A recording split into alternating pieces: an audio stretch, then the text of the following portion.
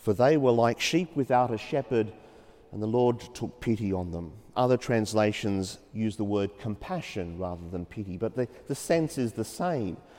Jesus saw these people and they were shepherdless, they were lost, they were unable to find their way. They followed him to a deserted place. That's how bad it was. So he was moved to have pity on them. He was moved to have compassion for them. And sometimes that word compassion can get us into trouble because sometimes it can mean that it's about honouring the anguish and the suffering for the sake of honouring the anguish and the suffering of these people. It's one of the possible translations from the Greek word.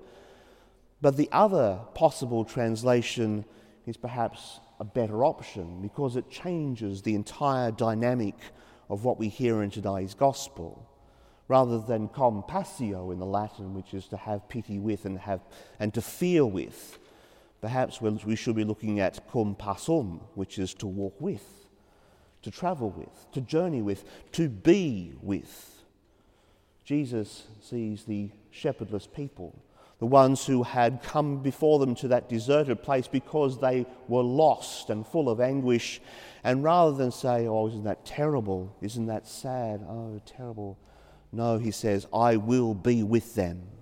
I will walk with them. I will stay with them. And then he goes on to begin to teach them many things. It changes everything. Because in a world where sometimes we can feel like we are shepherdless, we know that we can trust in the promise of Jesus to be with those who otherwise would be shepherdless.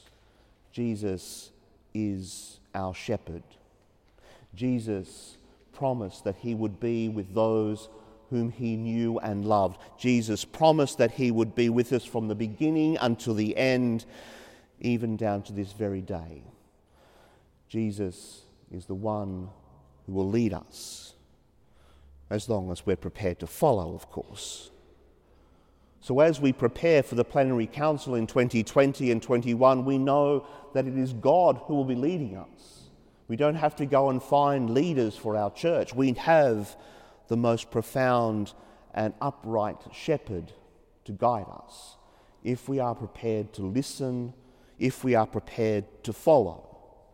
Jesus will lead us to the places where we need to be about those things that Jesus wants us to be about, if we are prepared to listen and to follow. If we are thinking we are shepherdless, then we're not listening and we're not following the one who promised he would be with us always.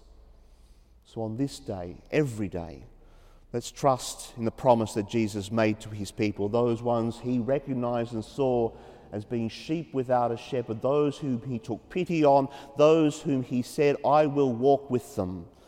Because when we focus on his promise, there's nothing that prevents us from following and listening to what it is that he teaches us and going to those places and doing those things that he wants us to do.